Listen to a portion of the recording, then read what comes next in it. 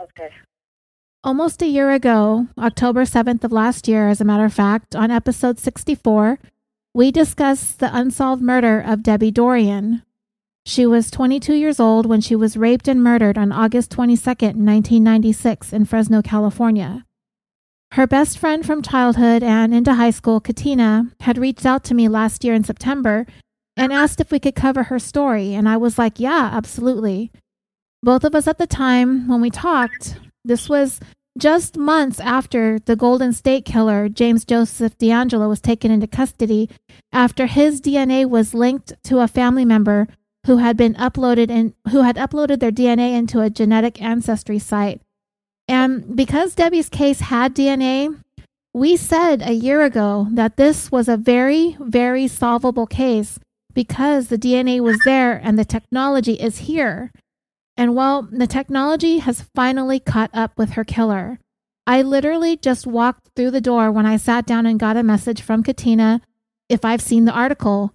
And I almost knew right away what she was talking about, but I was like, tell me what article. And she's like, we got him. And I believed I followed that up with some expletives. And the emotions are really running high right now. And I had another episode that I needed to get out to you guys today, but I'm going to bump this ahead of that so I could give you all the good news and the update as to who this son of a bitch is. Some of you in the Facebook group are trolling his Facebook page right now, and I know it's looking really ugly. So if you want to go and check that out, all of his information, the article, his name and everything, we'll talk about it here, but it is on the Facebook group. We posted all about it. And joining me right now by phone is Katina. She just left work early. The news has been a complete shock, but she's here so that we can share this amazing news that this person is no longer a threat. Katina, you know right now that the love is pouring in for you. Debbie's loved ones and her family, the people that cared about her, from our Facebook group, from the admins of my group, they wanted me to send all of their love. And I'm so happy to be talking to you again today. Well, thank you for talking to me. I appreciate it. Sure. So we'll get to this person in a minute. Why don't you tell us what's been going on with you in the last year since this episode came out? You've been through a lot of life changes. Yes, there have been a huge amount of life changes in my life.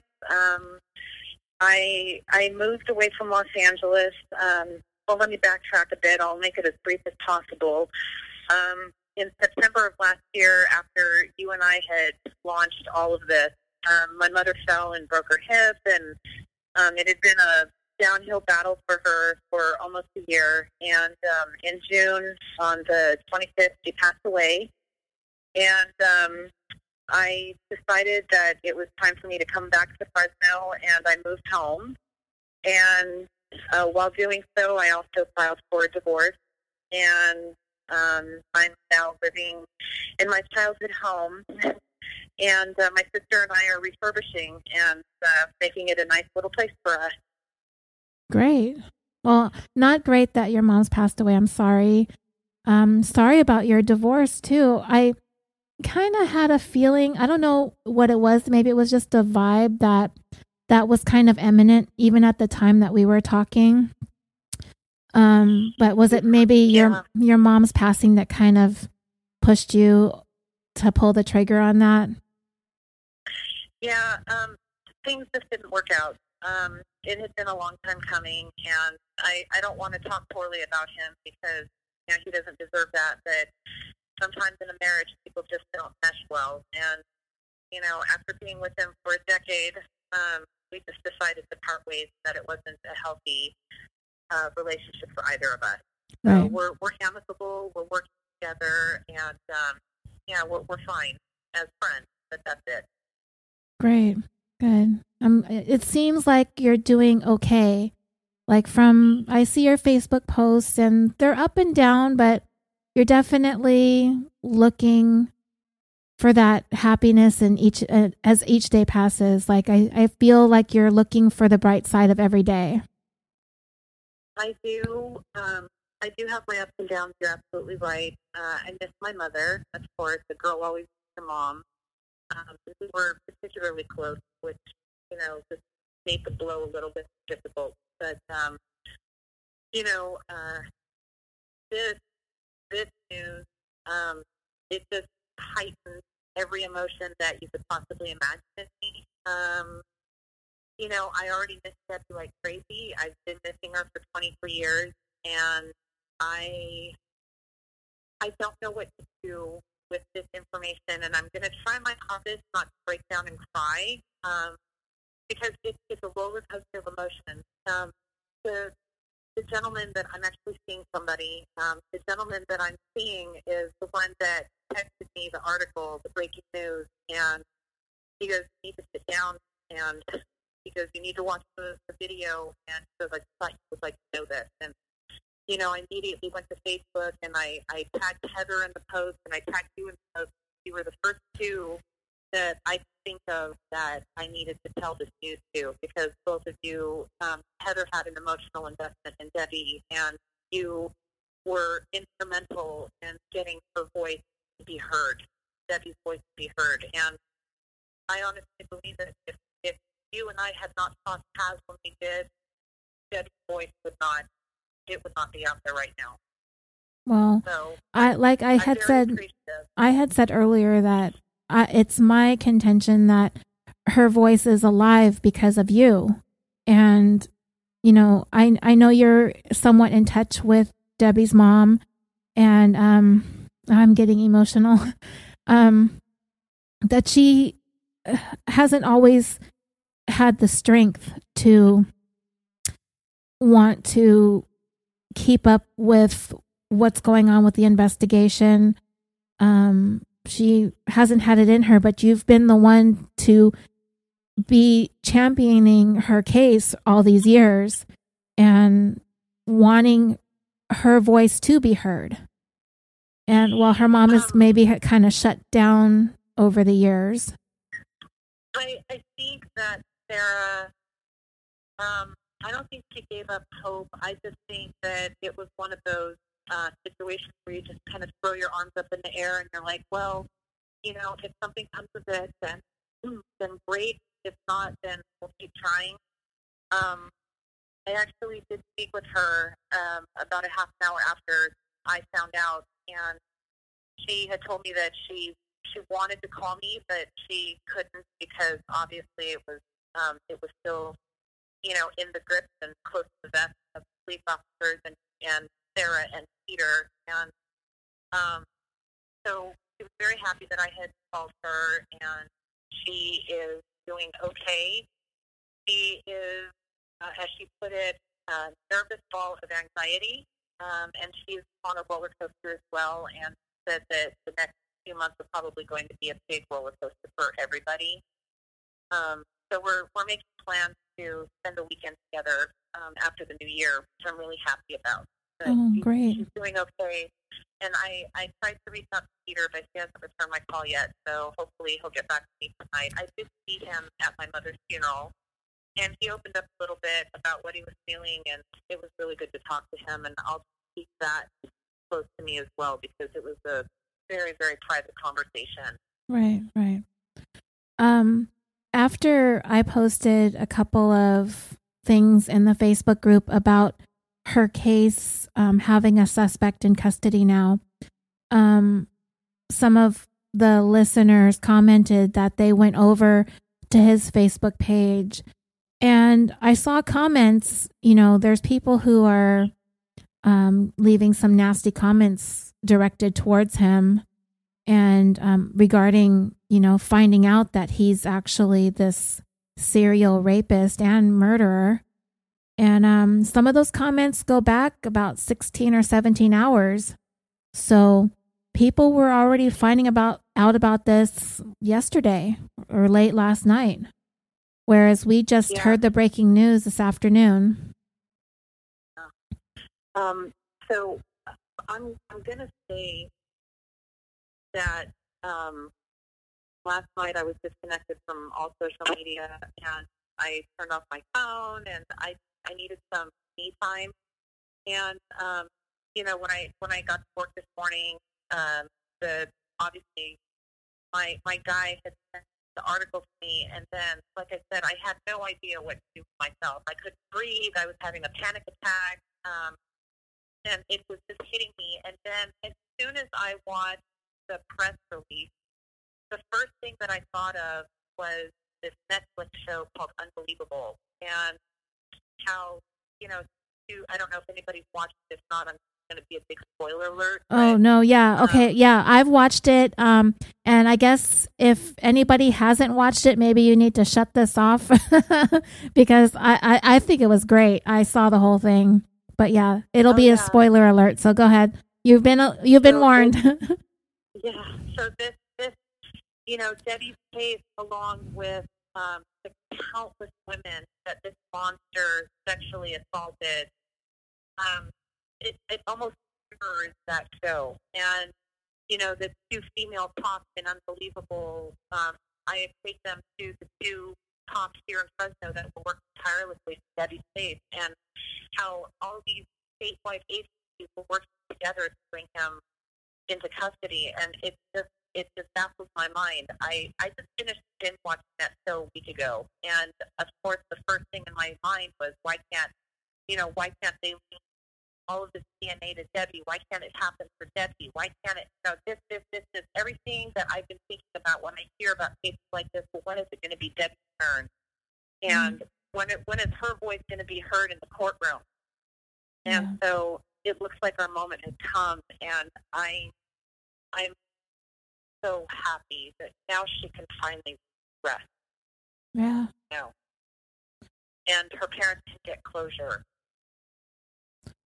What have you read? I've only skimmed over the articles because I've been on social media posting about it and messaging you and my husband and my group admins about it and everything, and I'm telling everybody. And when I get a chance, I did watch the video, but what do you know about this man? Like, what other crimes has he been linked to? Like, how many? How far reaching is this? I guess from what Dyer had said in the video was that he had, and the district attorney, that he had misdemeanors for sexual offenses back in the 80s. Oh my God. And, it's now, I cannot wrap my mind around how many other women who did not report their sexual assault that did, and that he harmed and he hurt, and if there are any other murder victims out there. And it baffles my mind, and I don't know too much about him. Whatever is public, and I know that they're keeping information very, very limited, and that's fine. But I'm surprised that this guy has flown under the radar for 23 years, and maybe longer.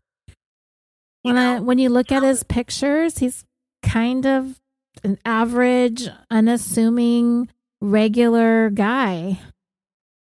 Oh, no. When I look at his pictures, I think way more than that. I'm sure you do, but I mean, just the average person. I mean, looking at his Facebook, he's married, he's got children, it seems like. It seems he's kind of family-oriented, But I feel bad for his wife and children, and I really hope that people are kind to them, because they're victims in this too, and taken down for this. And I really do feel bad for them. But for him, whatever comes his way, I have no pity, and I really hope that the universe dishes out the maximum amount of karma possible. Yeah. For what he did. And I mean, all those women. But now there are a lot more women in this state that are safe because behind bars. Yeah. Debbie's his only known murder victim, correct? From what I know, yeah. I believe he is his only murder victim. It's sickening.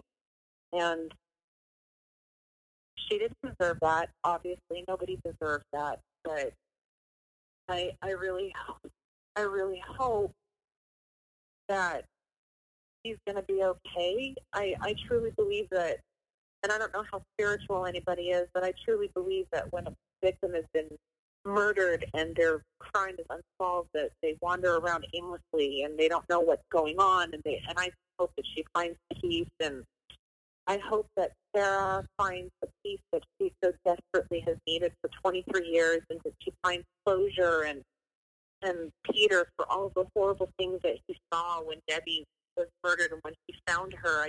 I hope he get peace of mind, because I can't imagine. I mean, I was just barely rebuilding a relationship with her, and if I'm feeling like the way that I'm feeling, I can't even fathom what they're feeling. I can't even imagine. Right, and Peter's her dad and Sarah's her mom. Yes. And are they still alive, and are they still together? No, unfortunately they are not together. Sarah did say something in reference to still being alive. When I spoke to her earlier, she had mentioned to me that she was very thankful that this happened while she was still here. Right. And, I had told her that, if it happened after she passed, then I would be carried the ball and the torch. Right.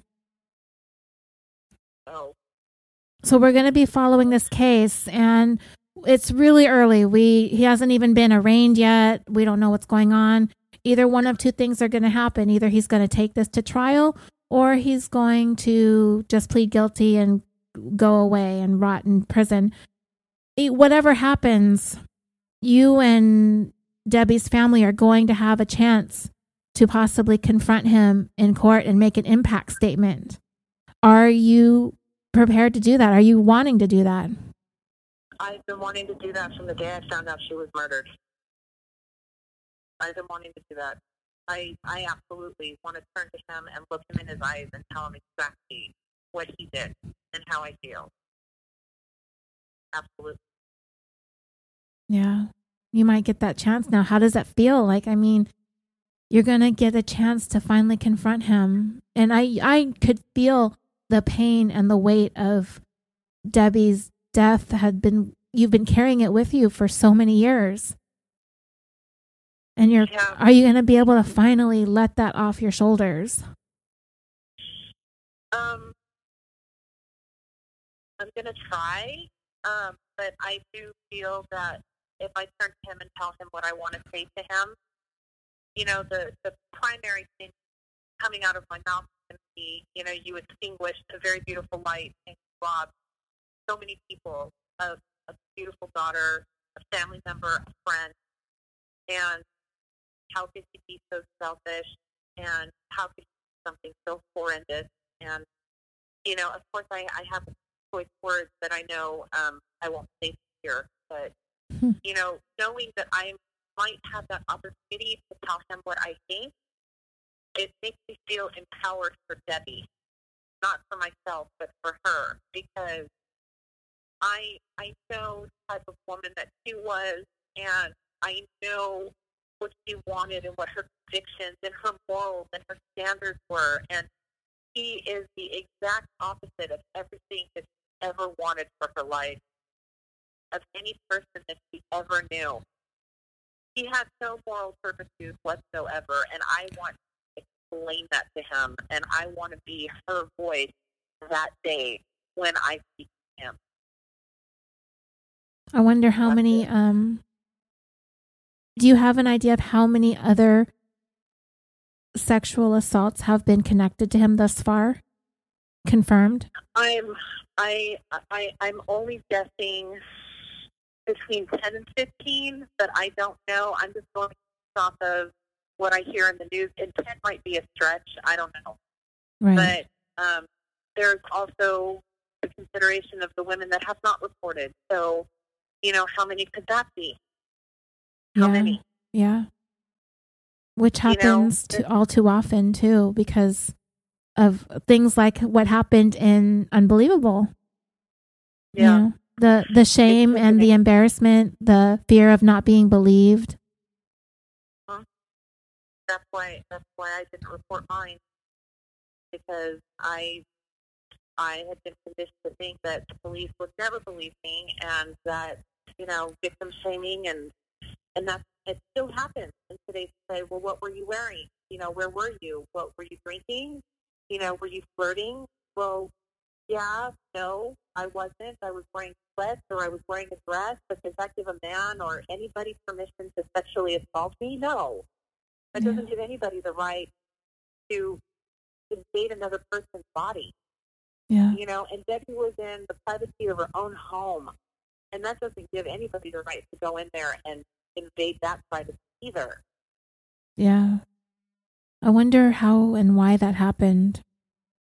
She wouldn't have just let him in. She didn't know him. No. So which blows my mind as to why there was no fourth entry. I don't understand why she allowed him in. I'm assuming she allowed him in because he was the type of person when she walked in her home, even when she was living with her father, she would lock the gate that went to the front door. She would go to the front door, close it, lock it, deadbolt it, put the chain on. That's how she was every time. Right. So I don't understand. He's the only one. He and Debbie are actually the only two that know what really happened, and one is only here to tell the tale. I doubt he's going to ever say it. I think this guy's a coward. He looks like a sniveling little coward to me. I don't think he'll ever own up to anything that he's done. No, he won't. He'll never own up to it. You know, but I'm sorry, Mr. DNA doesn't lie. And your DNA was your worst enemy today. Yep. Absolutely. I knew it. Yeah. Like we said it back in the episode that the answers are there, that it's with his DNA. He left it. They just have to find it. They've got to find it. Somebody's going to find it. And they did. Thank God. And I remember wanting that so bad. When I posted about Debbie's episode, I tagged some law enforcement agencies and the sheriffs in and around the Fresno area. And one of them got back to me and said, this isn't our case, but I will contact the person in charge of our case and we'll look into it. And I never got a follow-up to that. So hopefully, you know, I know that there was some officers that were dedicated to her case that really wanted it solved and stuck with it until this day came. Yeah. Yeah, there have been a lot of people that have been in the background doing a lot of work. You know, it's heart-wrenching. It's heart-wrenching. My thoughts are not clear. I'm telling you. I'm thinking about all the people that were involved, all the people on the peripheral, all of the people that are instantly involved with Debbie, and there's just so many. And who do you thank for all this? And you're on the peripheral of all of this. And, you know, as I stated in the beginning, if it weren't for you, her voice would not be heard. My voice can only carry so far, only to my local group on Facebook, which is my friends and family. And there aren't that many. So there's only so many times that I can post, I miss Debbie. There's only so many blogs that I can post on my Facebook page about how much I miss her. And people are going to be, you know, annoyed by the fact that I keep repeating the same thing over and over again. Well, you know, my feelings are viable, just like everybody else's when they lose somebody. And, you know, I was getting to the point where I was desperate to get her story out, and I had no idea who to turn to. And maybe it was your voice when I first heard California Dreaming, and I heard the very first episode that maybe you were compassionate enough to work with me, and that's why I approached you and asked you to speak to you, not knowing that you were actually the be-all, end-all of California Dreaming. Yeah, it's not that far-reaching, but you know, we have our audience, and at the time, I did record a promo for Debbie's episode specifically, and I want to say about 30 other podcasts played it for me. So I know when you told me that, I was very touched at how far-reaching your promotions of Debbie's podcast had actually gone. I was very touched and very emotional over it. And you and I had private conversations on the phone about, you know, all of this. And I'm very indebted and grateful to you for being so compassionate and empathetic and sympathetic and warm about all of this. And, hence the reason why you were one of the first two, you and Heather, that I wanted to tell about this. Thank you. I couldn't imagine being any other way about it, especially now, I consider you a friend. And I know we had made plans to try to meet up and it never happened. Lots of stuff has changed, but eventually we're not that far apart now. Fresno is just a few hours north of here. And when things maybe settle down, we can finally get together. Yeah, I would love that. Is Debbie's burial place near where you are now? Yes, it is about. It's about 10 miles away from me. As a matter of fact, I'm to go there tomorrow and clean up her headstone and put some flowers and then go visit my mother. She's in the next cemetery over. So, will you take some pictures? Yes, Yeah. I can take some pictures. Wow. I'm so happy. This is such great news today. It is. It's bittersweet. Like I said, I don't really know what to do with myself. I go back and forth between being super ecstatic and super sad because just bringing up all of those memories of when I first learned about losing her. And over the years, lots of little fears to manage with time, because that's what time teaches you, is how to manage loss. It doesn't help you to heal from it. And I've learned to manage the loss of Debbie in my life over the couple of decades that she has not been in my life. And now that this has all come to fruition, it's still fresh. And I'm sure tonight it's not going to be a pretty picture for me. So I'm going to avail myself in doing the renovation, my energy from turning into anxiety. Great. All right. I'm going to put this up. I'm going to try to get it all put together and put up tonight. So, okay. The listeners are really anxious to hear more details. When articles come up, send them my way or post them in the group. We're going to keep following this story until this guy is put away forever.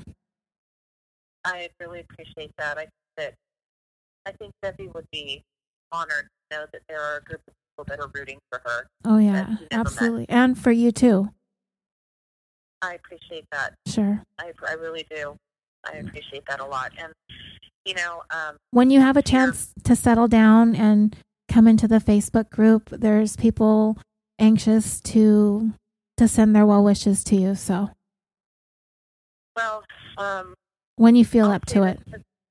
I'll say this to them right now. It's going to be a while until I go in there. At least that's my plan for now. I kind of want to stay a little dark on Facebook for days. But to all the California Dreaming people, over the last year, your support and your love for myself as well as Debbie and the family really mean a lot. And I want to thank every single one of you for being as supportive as you have been, and for some of you who have been gung-ho, let's go get the bastard, thank you very much, and I love you for that. And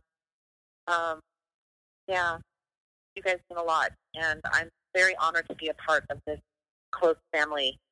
I'm really honored. Thank you.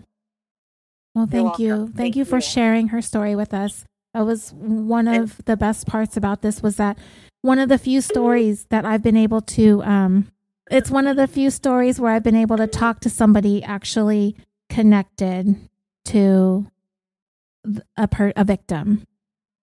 And well, I'm glad I was able to talk to all of this. And it takes it to a different place for all of us emotionally, Yeah, it makes it personal. Yeah. Not just some based on a news report with nobody connected to it. You put the emotion into it, and you hear a voice of somebody that was actually connected and what they're going through because of it. It makes it more personal. And, I want people to know when they walk away from the story that this was beautiful light, and she was a beautiful person and very intelligent and very loved. Wonderful. Thank you so much.